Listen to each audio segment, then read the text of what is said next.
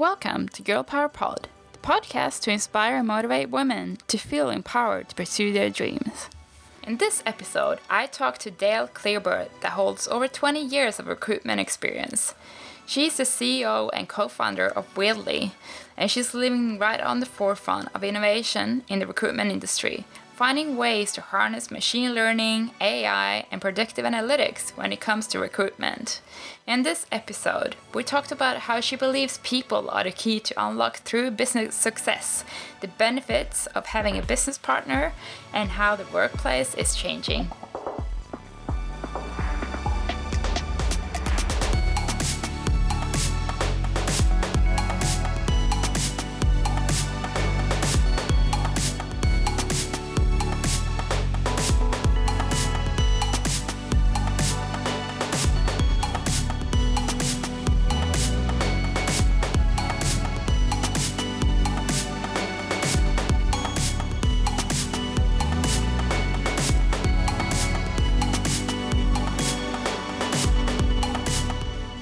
Dale, thank you so much for meeting up with me and taking your time for doing this.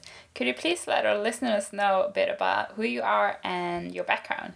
I'm the CEO and founder of a piece of HR tech called Weirdly, and I've been one of four founders. So it's a unique story for us with having four founders, and we're 50% female founded, and we also have 50% of our staff as being female as well. Actually, we're slightly over, which is cool right now. My background actually is mostly from a recruitment agency. So I have been in the recruitment or HR industry for the past 20 years, possibly a little bit longer than that, but that starts to tell you how old I am.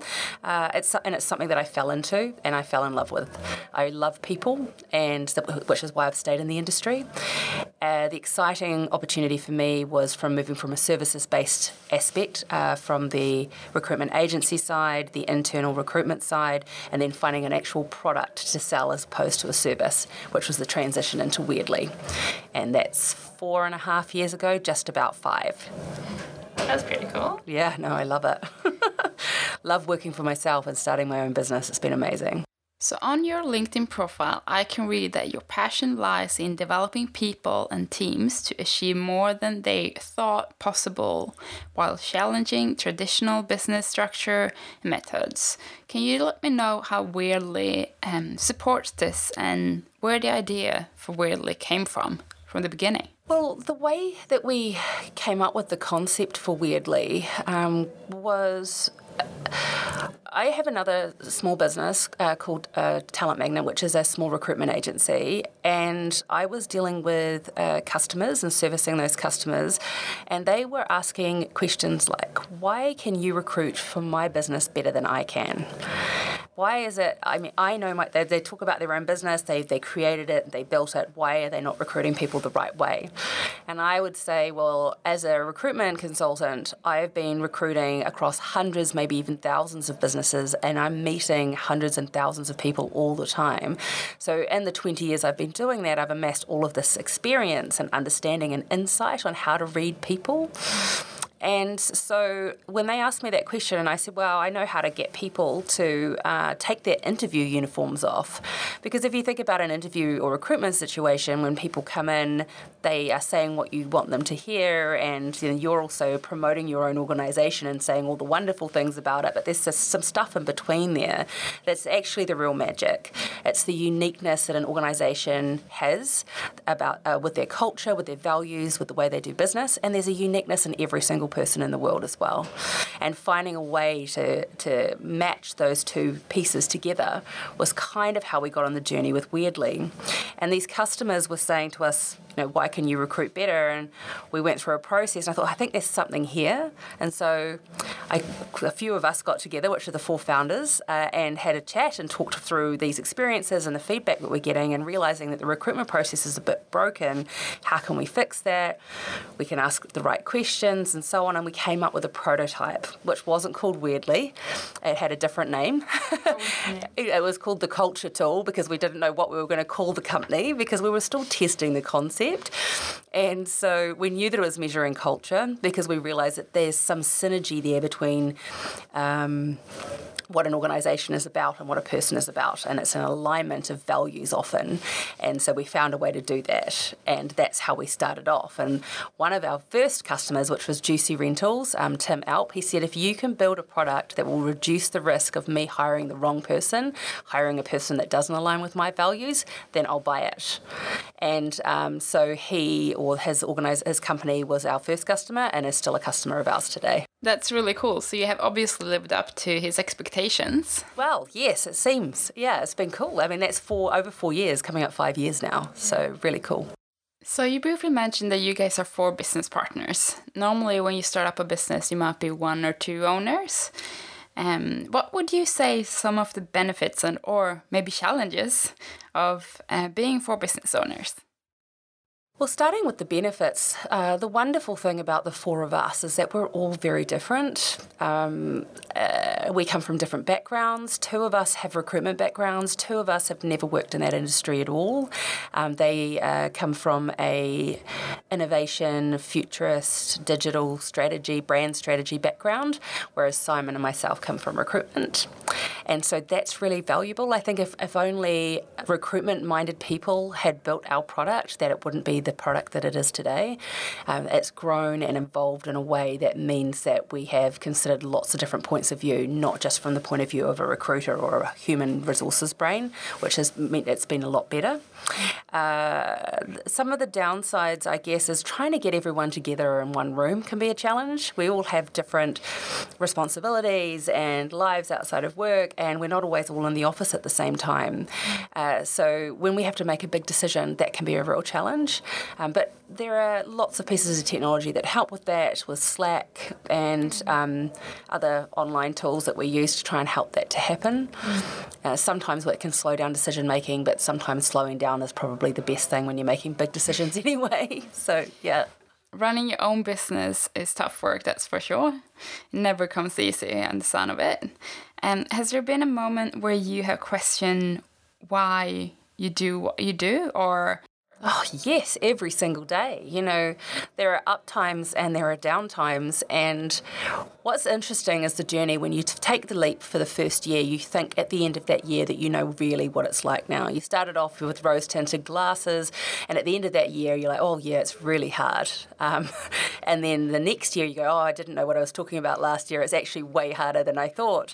And it continues like that. And that's because with every year that you're in business, and even every day, you learn something new about yourself and about how to grow a business that you didn't know. And sometimes that comes from making a mistake.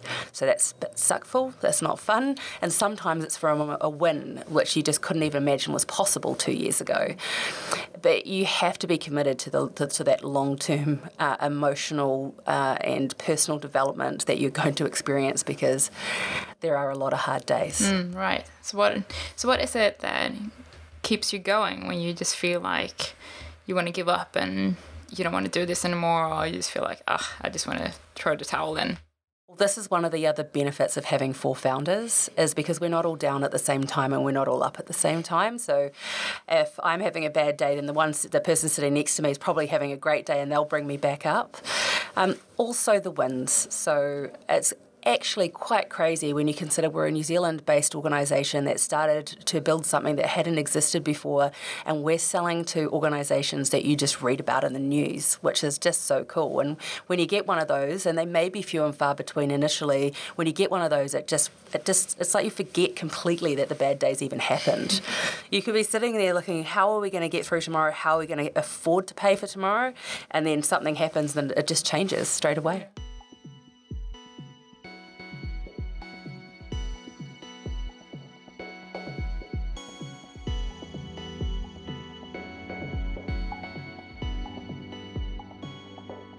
So Weirdly helps companies find the perfect fit for their future employees, that's right. Not based on their skills, but maybe on the personal type. How does that work, and what is the benefit of looking at personality types or the personal fit before looking at the skill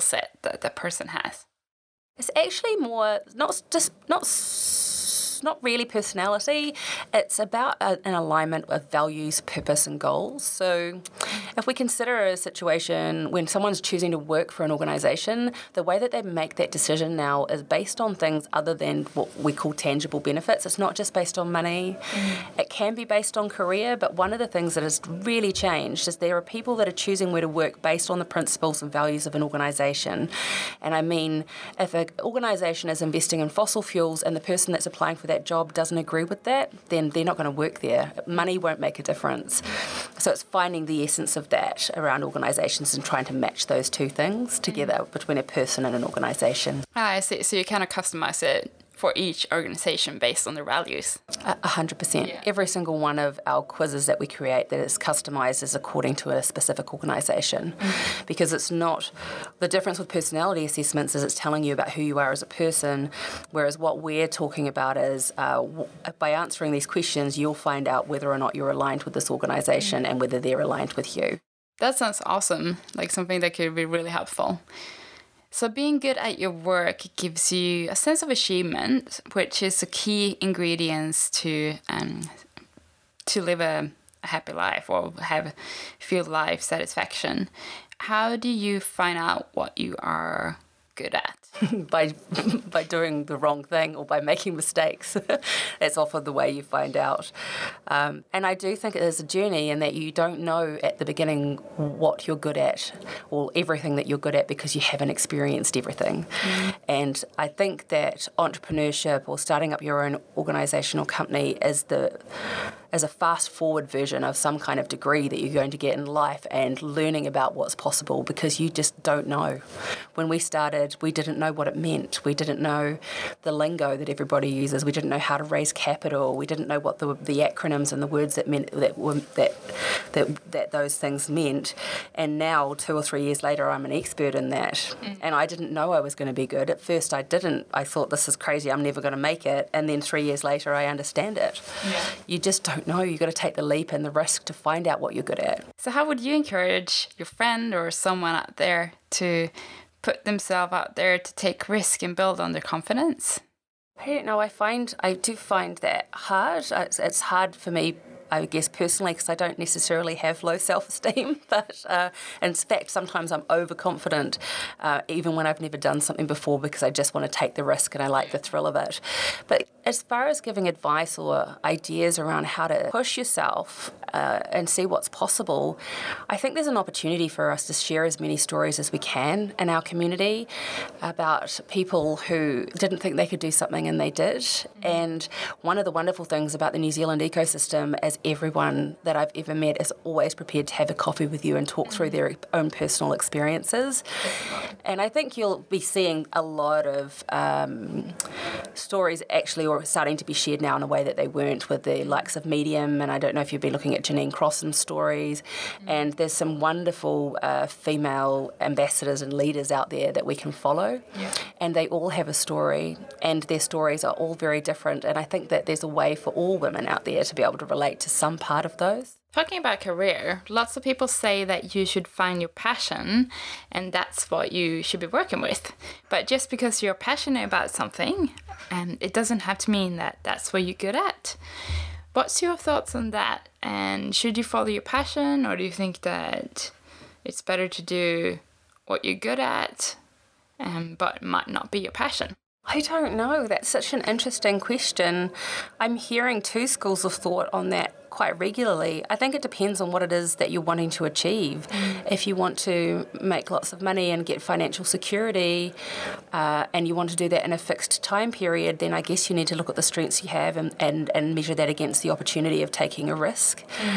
It really varies on the age and stage you're at and what's happening at the time. But I do hear amazing success stories about people who are passionate about travel and then they become travel bloggers, and there is that kind of thing to look at. But it's hard to find that. I think it's hard to decide which of those to do, to be honest. I don't know if I have an answer for that that's perfect, that it is one way or the other, because I see great examples of both. So talking a bit about the future of work, in 5 years' time, what do you think businesses have to do to attract new talents? Oh, that's a big question. there are lots of things because the world is changing so quickly, but I think the one that I'm most passionate about is understanding what matters to people and what's going to matter to people even more in 5 years' time, and organisations being able to meet that market. And so what I mean by that is when we talk about flexible work arrangements, and I don't think that is something that's specific to just females. I think it's to everybody, and I think we need to be broader in our way of thinking about that. So I think that there are some amazing organisations out there like Bumble. Have you heard of them? So if you look at how diverse they are and how women-led they are and all of their principles and the kind of benefits that they're offering people who want to start with them that really support females because they're wanting to ensure that they have that really good diversity mix. And so that's really good, and I think that we need to see more of that. I think we need to be looking at opportunities for people to take sabbaticals and to write books and to do training and to start with you and stop with you and start with you and have multiple contracts. Not this long-term commitment in one job for 10 years. That's just not going to happen. And this ability to work remotely, there are challenges with that, and we've got a nearly 80% remote workforce, and there are challenges, but the benefits so far outweigh those. And seeing large corporate traditional organisations embracing that more is going to mean that they're going to survive in the next 5 years. If they don't, all of those people, those wonderful people that have those flexible arrangements that enable them to realise their full potential and to work at their best, those people will go somewhere else. And it's happening already. That's right. So there's been a lot of talking about gig economy this year, I think. How do you think recruitment will change with the gig economy playing a bigger role in the future of work? And what's your view on that? Yeah, the business structure itself has to change. If we just look at workforce planning and workforce management tools and the way that people work out how they make money, so when we're talking about organisations and where they're looking at their profit and how do I get that? I achieve that by this many man hours, by this many people who sit in an office and work that way. They've got to find a different way of looking at the resources that they have and the way that the world is structured. You're no longer burdened by your country's border. You can hire anyone anywhere in the world. You can have people working on your business 24 hours a day in different places, not just from 9 till 5, Monday to Friday in one time zone. And so if people can start looking at their business structures and working out how they can harness the power of that, I think that they're going to be better set up for the rest of, for the future. And the gig economy, what I love about it is the opportunity to perhaps even reduce bias across different people. So I know that bias gets talked a lot around gender and ethnicity, but we've also got ageism to consider and people who are going into early retirement who might also be able to participate in the gig economy. People who might have disabilities that can't make it into the office and that's harder for them, they can work from home. There's so much opportunity to consider what the gig economy can bring to an organisation. Change your structure around gender and ethnicity, but we've also got ageism to consider and people who are going into early retirement who might also be able to participate in the gig economy. People who might have disabilities that can't make it into the office and that's harder for them, they can work from home. There's so much opportunity to consider what the gig economy can bring to an organisation. Change your structure.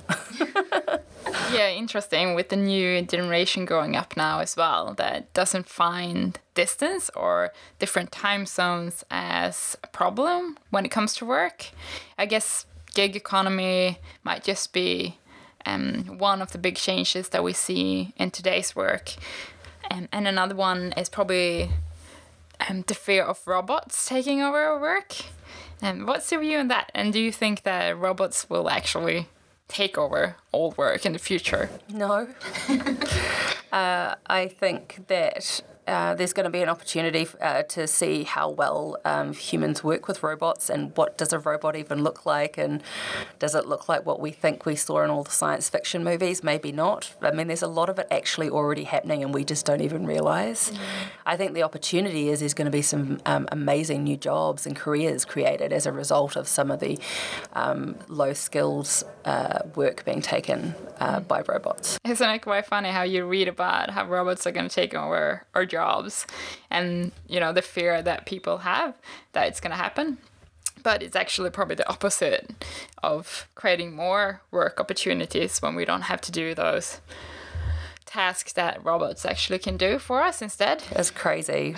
People are just a little bit scared, but that's because of lack of knowledge and understanding. Whereas for people like us who are working in the technology sector all the time, it doesn't feel so alien or different. We've been evolving and working that way for a long time. But I understand where people haven't accessed that knowledge the same way we do. We live in a bit of a bubble, I suppose, yeah. When it comes to women in the workforce and equality, what do you think about that? Yeah, I think that we've got a journey still to go on as far as full equality goes across those areas. I think that I've been on a journey myself. I've been lucky in my career and work history. I've always been in senior roles and management, running organisations and businesses. I haven't necessarily felt some of those challenges that other women have, but what I've realised now that I've been in the technology sector over the last 5 years is I feel it now and I understand how that can happen. My ideal is just the best person is always there, whoever that might be. But I think that it's about visibility and seeing more women in those places, and maybe the solution to that is quotas. I wasn't always aligned with that, but I've been watching different places try to even everything out and it still isn't there. So if quotas is what it's going to take, then I would back that. Yeah. I just hope that there are other ways that we can do it as well. But it's when you get there and you get to those top roles and you're on boards or you're in a senior management team and you're the only one or you're the minority, it's hard. And that leads us straight into inclusion, because the challenge I have with quotas, which is why I'm 50-50, is it's all very well increasing the number of people coming in that might be from minority groups or disadvantaged groups. But once those people are in an environment which isn't inclusive of the differences that they're going to bring, that can just bring real challenges that people aren't even talking about enough yet.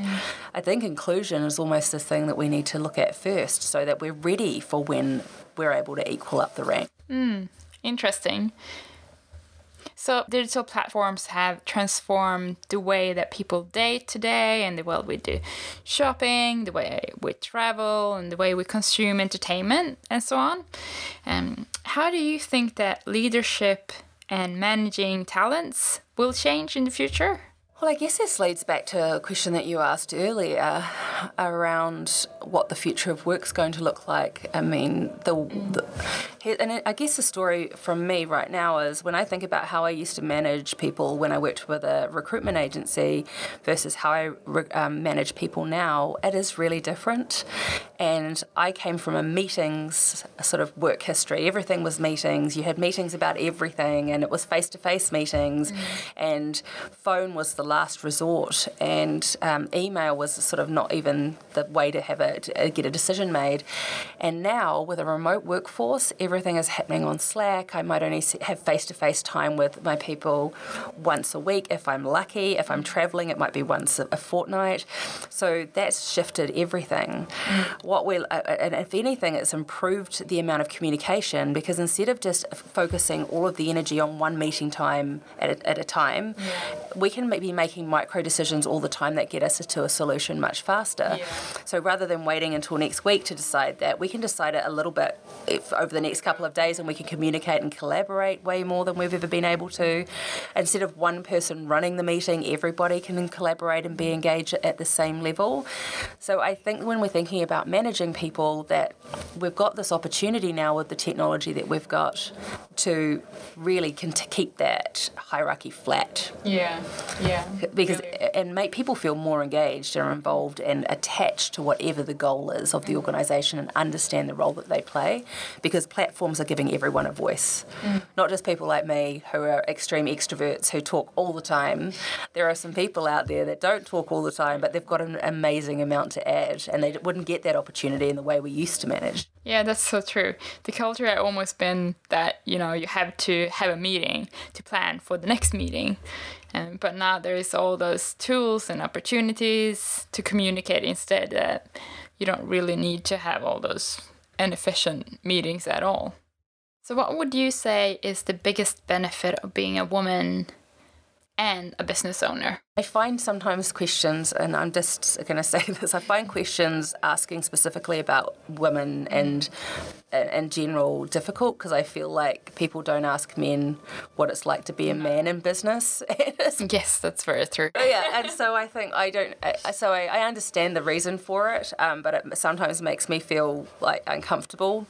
As a female in the tech sector, I'm a minority, and often on panels I get asked questions about balance and things like that, whereas men don't get asked those questions. But I think for me, I'm a mother. I've got 2.5 children, meaning that I have a stepson also. And I worked all through my pregnancies. I went back to work very, very early. I feel like I'm incredible at managing lots and lots of things. Is that because I was a mother and working full-time in a really big job at the same time? I don't know. I don't know if it's that or the fact that that's just my personality. When we're looking at investment opportunities, we know that women-led businesses are not invested in as much and they don't get as much capital as others. However, we are also seeing funds that are specifically only for female-led businesses. So there is this pendulum swinging, which means that I'm lucky now, whereas women in the past may not have been. It's because of this opportunity that they're creating to try and balance that out at equality. So that might be a benefit. Yeah. I don't know. I don't think about it that much. So what's your top 3 tips to someone who got a great business idea and wants to do something with it? I don't know them off the top of my head. I'm just going to work them out. I've got lots. One thing I would say to anybody who is wanting to start a business is don't do it alone. I find people that start their business alone amazing, but I couldn't do that. Because of the reasons we spoke about earlier, there are hard times and there are easy times, and you need someone to keep you going and to share the load. So that would be my number 1 when you're about to take that leap. And when you do find that person or those people, ensure that those people have strengths that you do not, and they like to do things that you don't like doing. How do you find those people? I kind of knew, but it happened as a sort of happy accident as well. We wanted to reach out to some people that were different from us and could give some objectivity to a concept or idea or a feeling, really, because they turned it into an idea, to be honest. And they just were coming from a different part of life from us, and we just said, hey, do you want to do some brainstorming? And they did, and then we went through a process and we ended up with something really great. But my natural instinct whenever I have a problem or a challenge or an idea is to go and speak to as many people as I can, and that's what we did when we formed the basic concept for Weirdly. I just went out, I was meeting 10-20 people a week and just asking for their advice and their feedback, and you meet people who can get very interested in your idea. And so through that, or they might be friends, or they might be people that you've heard about or you've been in business with before. Usually they're people that have to get pretty excited about the idea, the same idea as you. That's a great advice, I think, to talk to as many people as possible about your idea and not keeping it as a secret, kind of like validate it as you go. Oh, as many as you like. And everyone in New Zealand loves to tell you their opinion. They love it. I'll buy you a coffee. Yeah, I love to give you opinions. They love it. And that's wonderful and really useful. And then the second thing would be activity. Once you've started, don't stop. And so even if you get up and you make 1 phone call and you were supposed to make 10, as long as you made 1 a day, that works. But if you make none in a day, you just start going backwards fast. So always do something, even when it's hard. And then the third thing is, it's so hard to get it down to 3. That's okay. We can have 5 more if you want. Oh, yeah, but it's just, I don't like talking about money because we took a big risk with the money that we had to start with. But I would say whatever happens, it's going to cost you more and take you longer than you think. I guess it's like, if you look on building a house, it will take you more time and it will cost more than you originally thought it would. Oh, always, yeah, yes, exactly. Except for you get to see the results of a house come through a lot faster than perhaps you might see with your own business. But yeah, sometimes. Those are, I guess, my top 3. Oh, and then 1 more, and that is you've got to look after your health. Because there are times like right now we're working in a sprint and I'm working, lots of the team, we're working, easily 12, sometimes way more than that hours a day. And you've got to look after yourself because you can't sustain the distance otherwise, because it's going, like I said, it's going to take you so much longer than you think. So you need to be able to last the distance. So how do you recharge and look after yourself? Sleep is number one. Sleep. That's my personal one. If I don't get enough sleep, then nothing else can be fixed. The second one for me is exercise. I'd love to do a lot more, but I commit to doing some every day, no matter what it is, so long as it's something, because it seems to balance out my mind and give my mind some rest. And then also know when to just chill out and relax. I got asked this question on a podcast the other day, and I thought of the answer afterwards, and they said, what do you do to unwind and relax? I'm not a big drinker, so it's not there. I actually, and this is really embarrassing, I binge watch something on Netflix. It's so bad, but it's something where I guess I'm in a closed space. I'm not looking at my computer.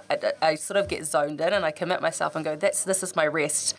And I do that. It's taking that little thing of something that's completely separate from what you're doing. That's what you've got to do, because if you're always immersed, it's very easy to be completely addicted to just everything to do with your industry. You've got blogs coming through and articles, and you're listening to podcasts, and you'd never stop. But you have to do something that's completely separate.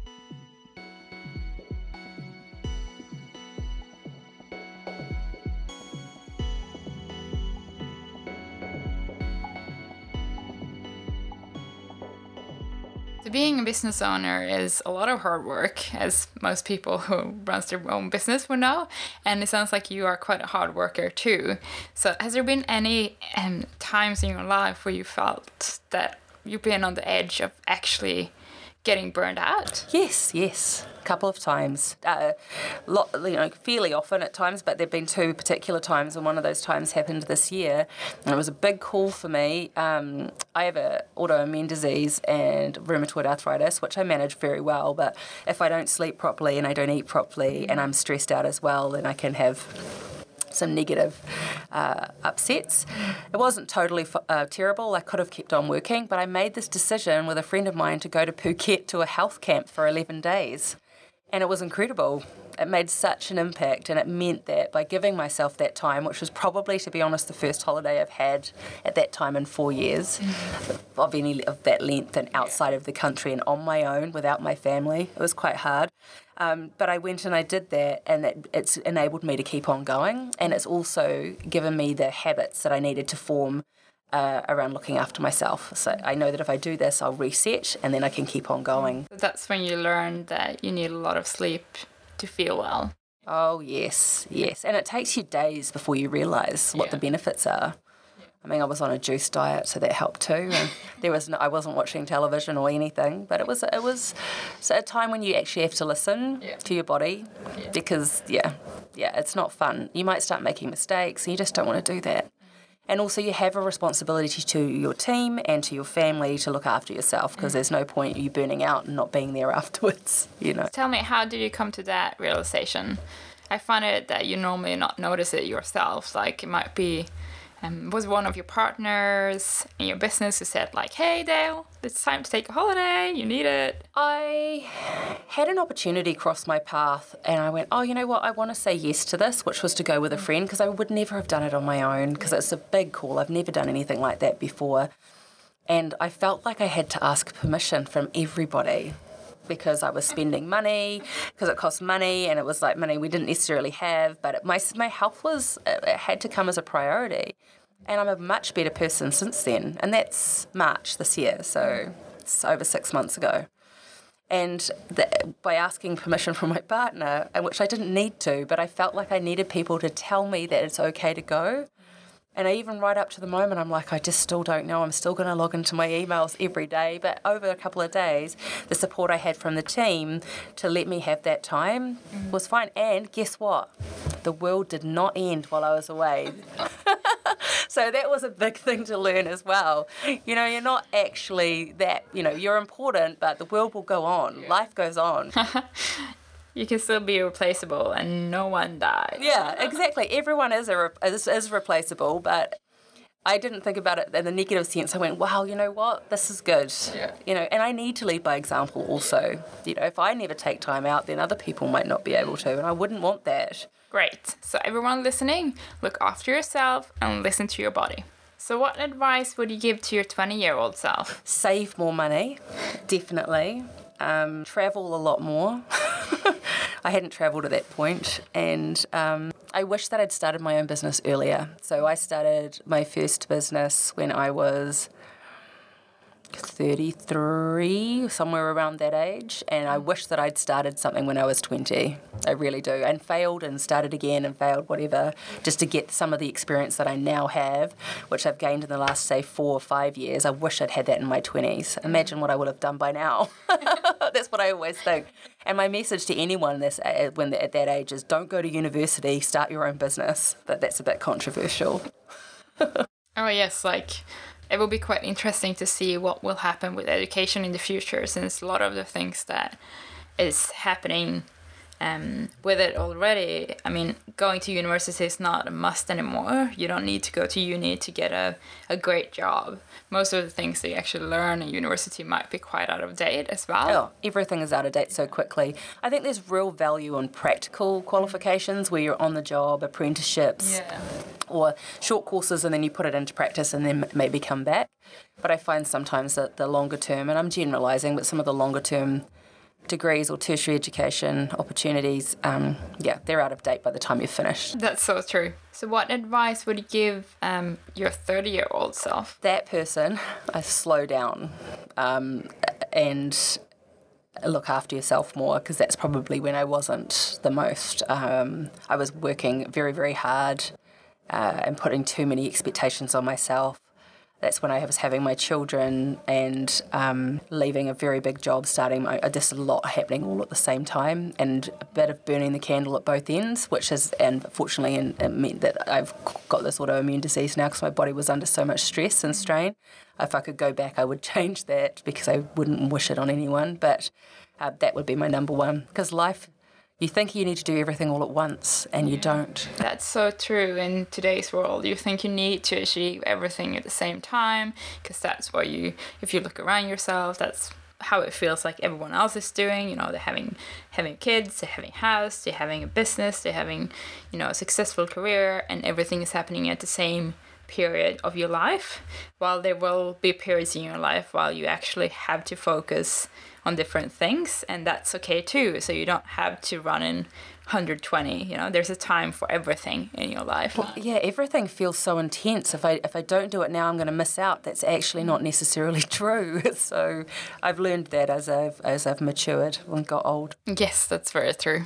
What's the biggest wisdom you have taken with you from your career and from running your own business, except slowing down a bit? Oh, I mean, this again reflects back to your other question. I've learned that I am, it's kind of contradictory, I'm capable of an enormous amount. I was really lucky early on in my career to be given an opportunity, which was my first really big job with an agency called Madison Recruitment. And when I reflect back on that time, I was very lucky. I had 2 very strong female leaders who owned the business. And I kept saying, can I do something else? Can I do more? And they just kept giving me more and more and more and more. And I started at the bottom of that business, and by the end of it, I was the COO after sort of 9 years. And I didn't know that wasn't a plan.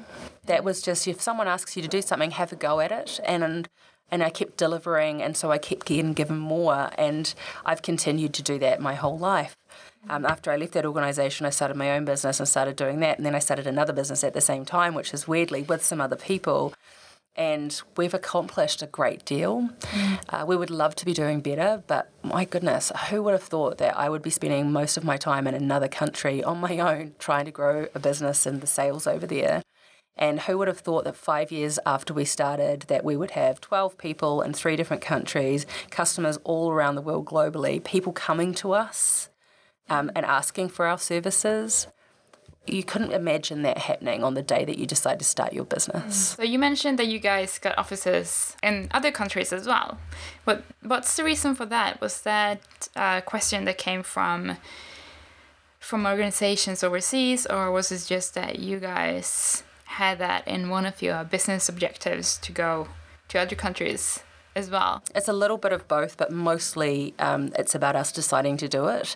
And the reason for that is that New Zealand is such a small market to scale a business in. There aren't enough customers, there's not enough people here to grow a business. So the wonderful thing about New Zealand businesses, particularly tech companies, is they need to go global from day one because you just don't have the market here. So you're already looking at who can my first customer be in another country.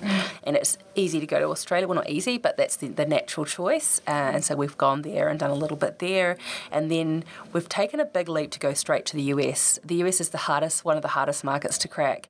But every dollar of sales that you make there is worth at least 4 out of, say, Europe or the rest of the world. So we've gone straight for the big ticket item. And we'll see how that goes. But once we get an organisation of the scale that we want there, we've got a few in play. Once we've got that, that's going to help us. It'll be easier to get the rest of the world. But we absolutely had to go global from day one. Yeah. All New Zealand businesses that want to grow need to do that.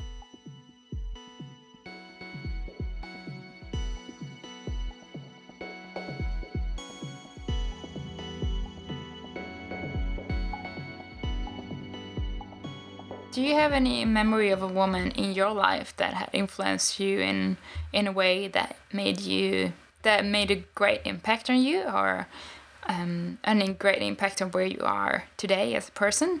People that I know personally? Yeah, people that you know personally. Yeah, tons and tons. But I'll talk about, I mentioned the 2 really strong female leaders that I worked for at Madison who owned that, and that is Marissa Fong and Winnis Armour. And it's one of those things that at the time you realise, but only later on do you realise how much of an impact that they had. And because without them, I don't think I'd be who I am today and as confident in what I do, or as in love with people and the recruitment sector as I could have been without them. Because I fell into recruitment, really, and they just showed me that absolutely anything was possible. When we were in that business, it was small at the time. They were taking leaps and going for big, huge contracts where we were the smallest player, but we would win those contracts because of the quality of what we did, because of how good we were with delivery, because of the people that we had in the organisation, because of the culture of that organisation. That's what made us amazing. They attracted great people and delivered amazing results. So I was lucky enough to have that journey for 9 years. And then obviously there's my mother and the history of my parents and where my mother's come from and what my parents have achieved. But my mother is one of those people that never gives up on anything, ever. And she brought up my sister and I. When I look back, we were feminists, but we didn't know it. There was literally nothing that I thought I couldn't do. And I didn't see the gender gap at all, because I could do and climb trees and do everything just as good as any guy. I mean, I'm very, very tall, so that helps as well. But I just look back and there was just no opportunity. I guess it's that same situation where you get asked to do something and you don't realise that perhaps this is a point where you could say no. I was just like, oh, yes, of course. And I was doing everything. And that followed me all the way through my life. And without her doing that, I don't know where I'd be. You know, when I look at other people or other females, they may not have had that kind of role model. And my parents came from not very much and have achieved a great deal together. But my mother taught me so much. Yeah, I mean, I'm very good at cooking, but I'm also love sport, and that's what I've done a lot of. And I'm a leader, and I've been a leader all my life, and I've tried all sorts of things that I didn't think was unusual, but when I look back, perhaps it was. But it's given me that confidence, and I would never have had that without her. That's amazing. Do you have any quotes that you live by? Nothing good is ever easy. So when something's really difficult, this is what helps get me through sometimes. When you're going through a really tough time, you know that it must be worth it because it feels so hard. That's kind of something that we tell ourselves in the business all the time. And we have the joke, which is it's always darkest before the dawn. So you do have these bad days when you think that there's no way that we can keep on going. And then the next day we get paid, or as in a customer pays us who's been late with an invoice, but we thought that we weren't going to make the payroll, and then we do. There are moments like that all the time. And then I'm trying to remember this Mark Twain quote. Oh, every morning. This is the one when you're not sure. You wake up in the morning and I think it's today is the first day of the rest of your life. every day. Yeah, that's a good one. Yeah, I use that. I think about that all the time. That's when I wake up and I go, yep, because you can always change a bad day from the day before to a good day the next day. How can we empower more women to become leaders? I mean, we've talked about quotas. I do think it's just going to be through story. Well, for me, the best way is stories and sharing those stories and showing females what's possible from a very early age. I mean, when I reflect back when I was at school, my limited knowledge of what jobs existed in the world was very narrow, and now I think there's opportunities for more females to be going in and demonstrating what's possible there, and I think we need to share our stories as much as possible, and not just from female groups. So this is these kinds of things are great, but I would love for females to be sharing their stories to everybody, because it's not just about showing females what's possible, it's showing men also what's possible. So I think that's the best way, that's the best approach. More movies about women and leadership and their stories. More superheroes. Yeah. Well, just everything. It's about what you see. It's visibility. Because if I'm thinking back to my childhood, I didn't know that there was anything that wasn't possible for females. I didn't think there was a difference. And I had the same conversation with my son, who is at secondary school, and he's in an engineering group, and there's only one or two, I think, females in his engineering class. I said, do you know that women don't get paid as much as men to do the same job? And he just couldn't believe it. That he had a big debate with the whole class about it. So there are still those things happening, but all we've got to do is change that, and we need to change that, but by showing more females doing more things and making that visible to the world, then I think that that's the example. What do you think that men can do to encourage that? I think that some of the challenges with historical challenges is about the females always being the ones to stay at home.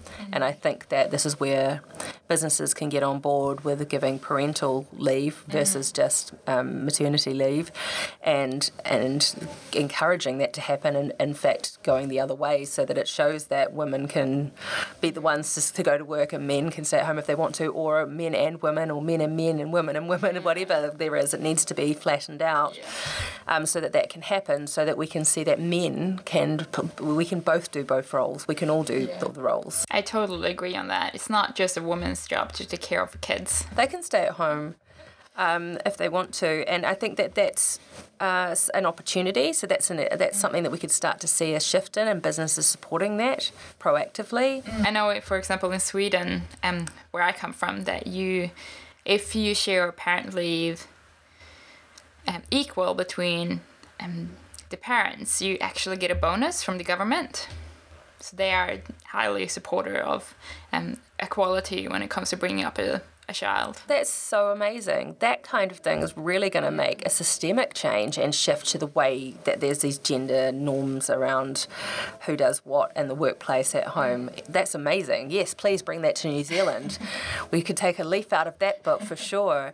And then I think that it comes to that inclusion piece. You know, when we go into an environment where it's a predominantly male board, for example, and then a new female's coming in there, what are the kind of things that you can do and behaviours that we can help champion that will mean that there's inclusion, so that more women want to come in.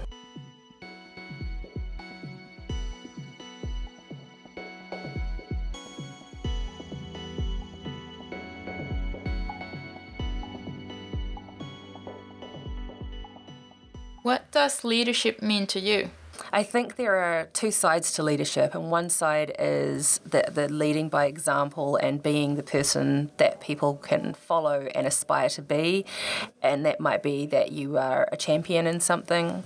I think there's the other part of people want to follow leaders, and so how do you create an environment where people want to follow you, and that environment and that leadership style that you might demonstrate isn't just about telling people what to do, it's about showing them the way.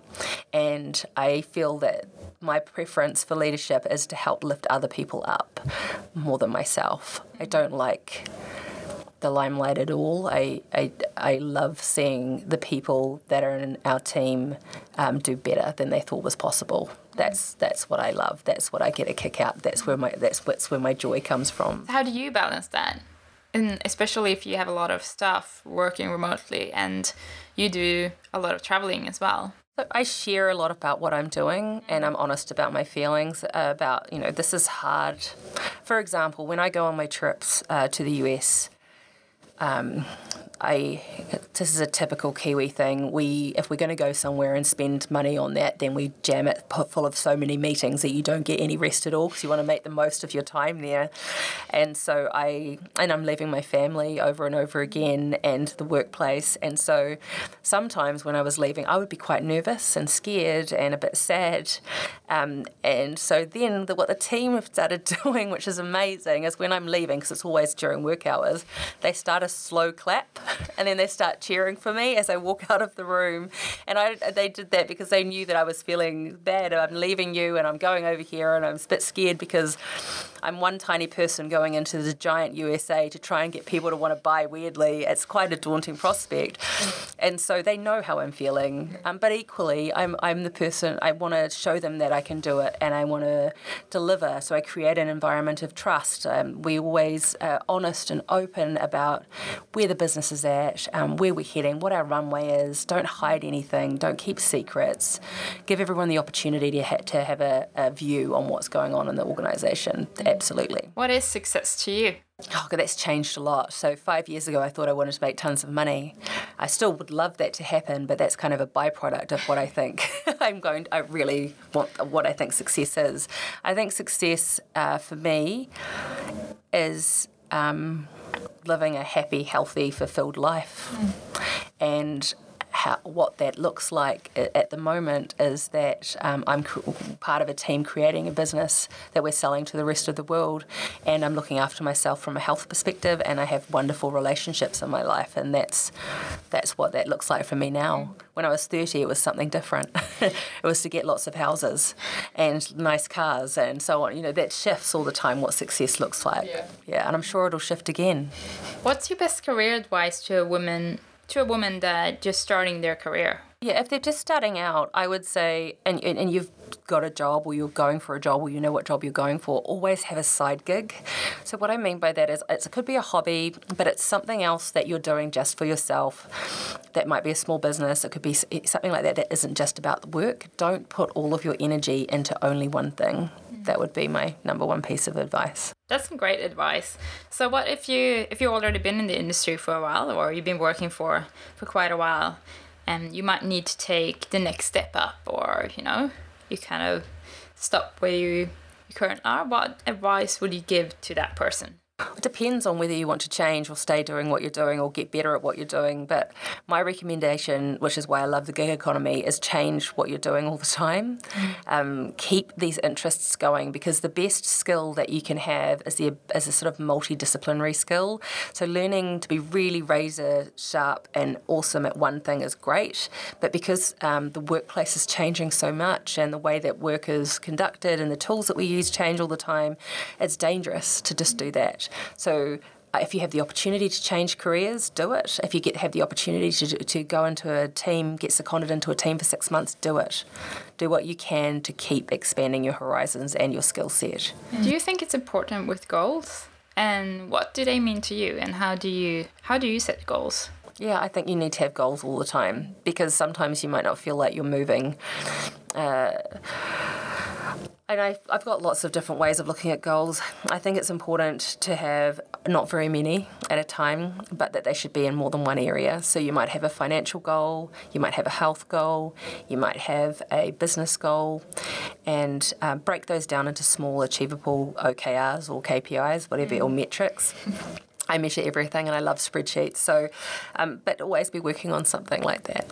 Have 3. I like 3, but you can have 5, but I like 3. So we're down to the last question. Can't believe it. It's been so good talking to you. But the last question I have for you is, what advice would you give to a man being in a manager position to improve equality on their workplace? Make it an on-purpose thing. Make a decision that you are going to shift the needle in your team, in your work behaviours or the work practices of your team that are going to encourage there to be more diversity, but actually make it a metric or a goal that you're going to change. what I love seeing is organisations that realise that there is a challenge and then them publishing their statistics as they improve that. If you've got 10% of a minority group and you shift that to 20%, that's amazing. Not hitting 50% straight away doesn't need to be the first goal, because what people love to see is that you're trying and that you're making a difference, however small that is, because every inch makes a difference. Great, Dale. Thank you so much for taking your time and doing this. I know you're extremely busy at the moment, and it's been an honor having you here and listening to your story and hearing you sharing your advice. And I think this is a really good episode leading up to a new year. And I know a lot of people probably have that on their agenda to have a new start for the new year. So thank you so much. It's been very inspiring. Great. Thank you so much. Super fun.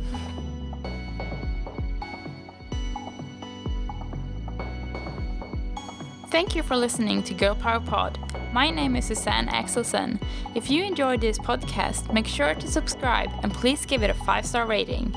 You can also follow Girl Power Pod on Instagram. It would really mean a lot to me to hear your thoughts on today's episode. So please email girlpowerpod@gmail.com. I would love to get your feedback and I respond to every email. In the next episode of Girl Power Pod, I meet up with Delvin Stewart, founder of Women Fund. This will be an episode loaded with girl power in the most inspirational way. Make sure to not miss out.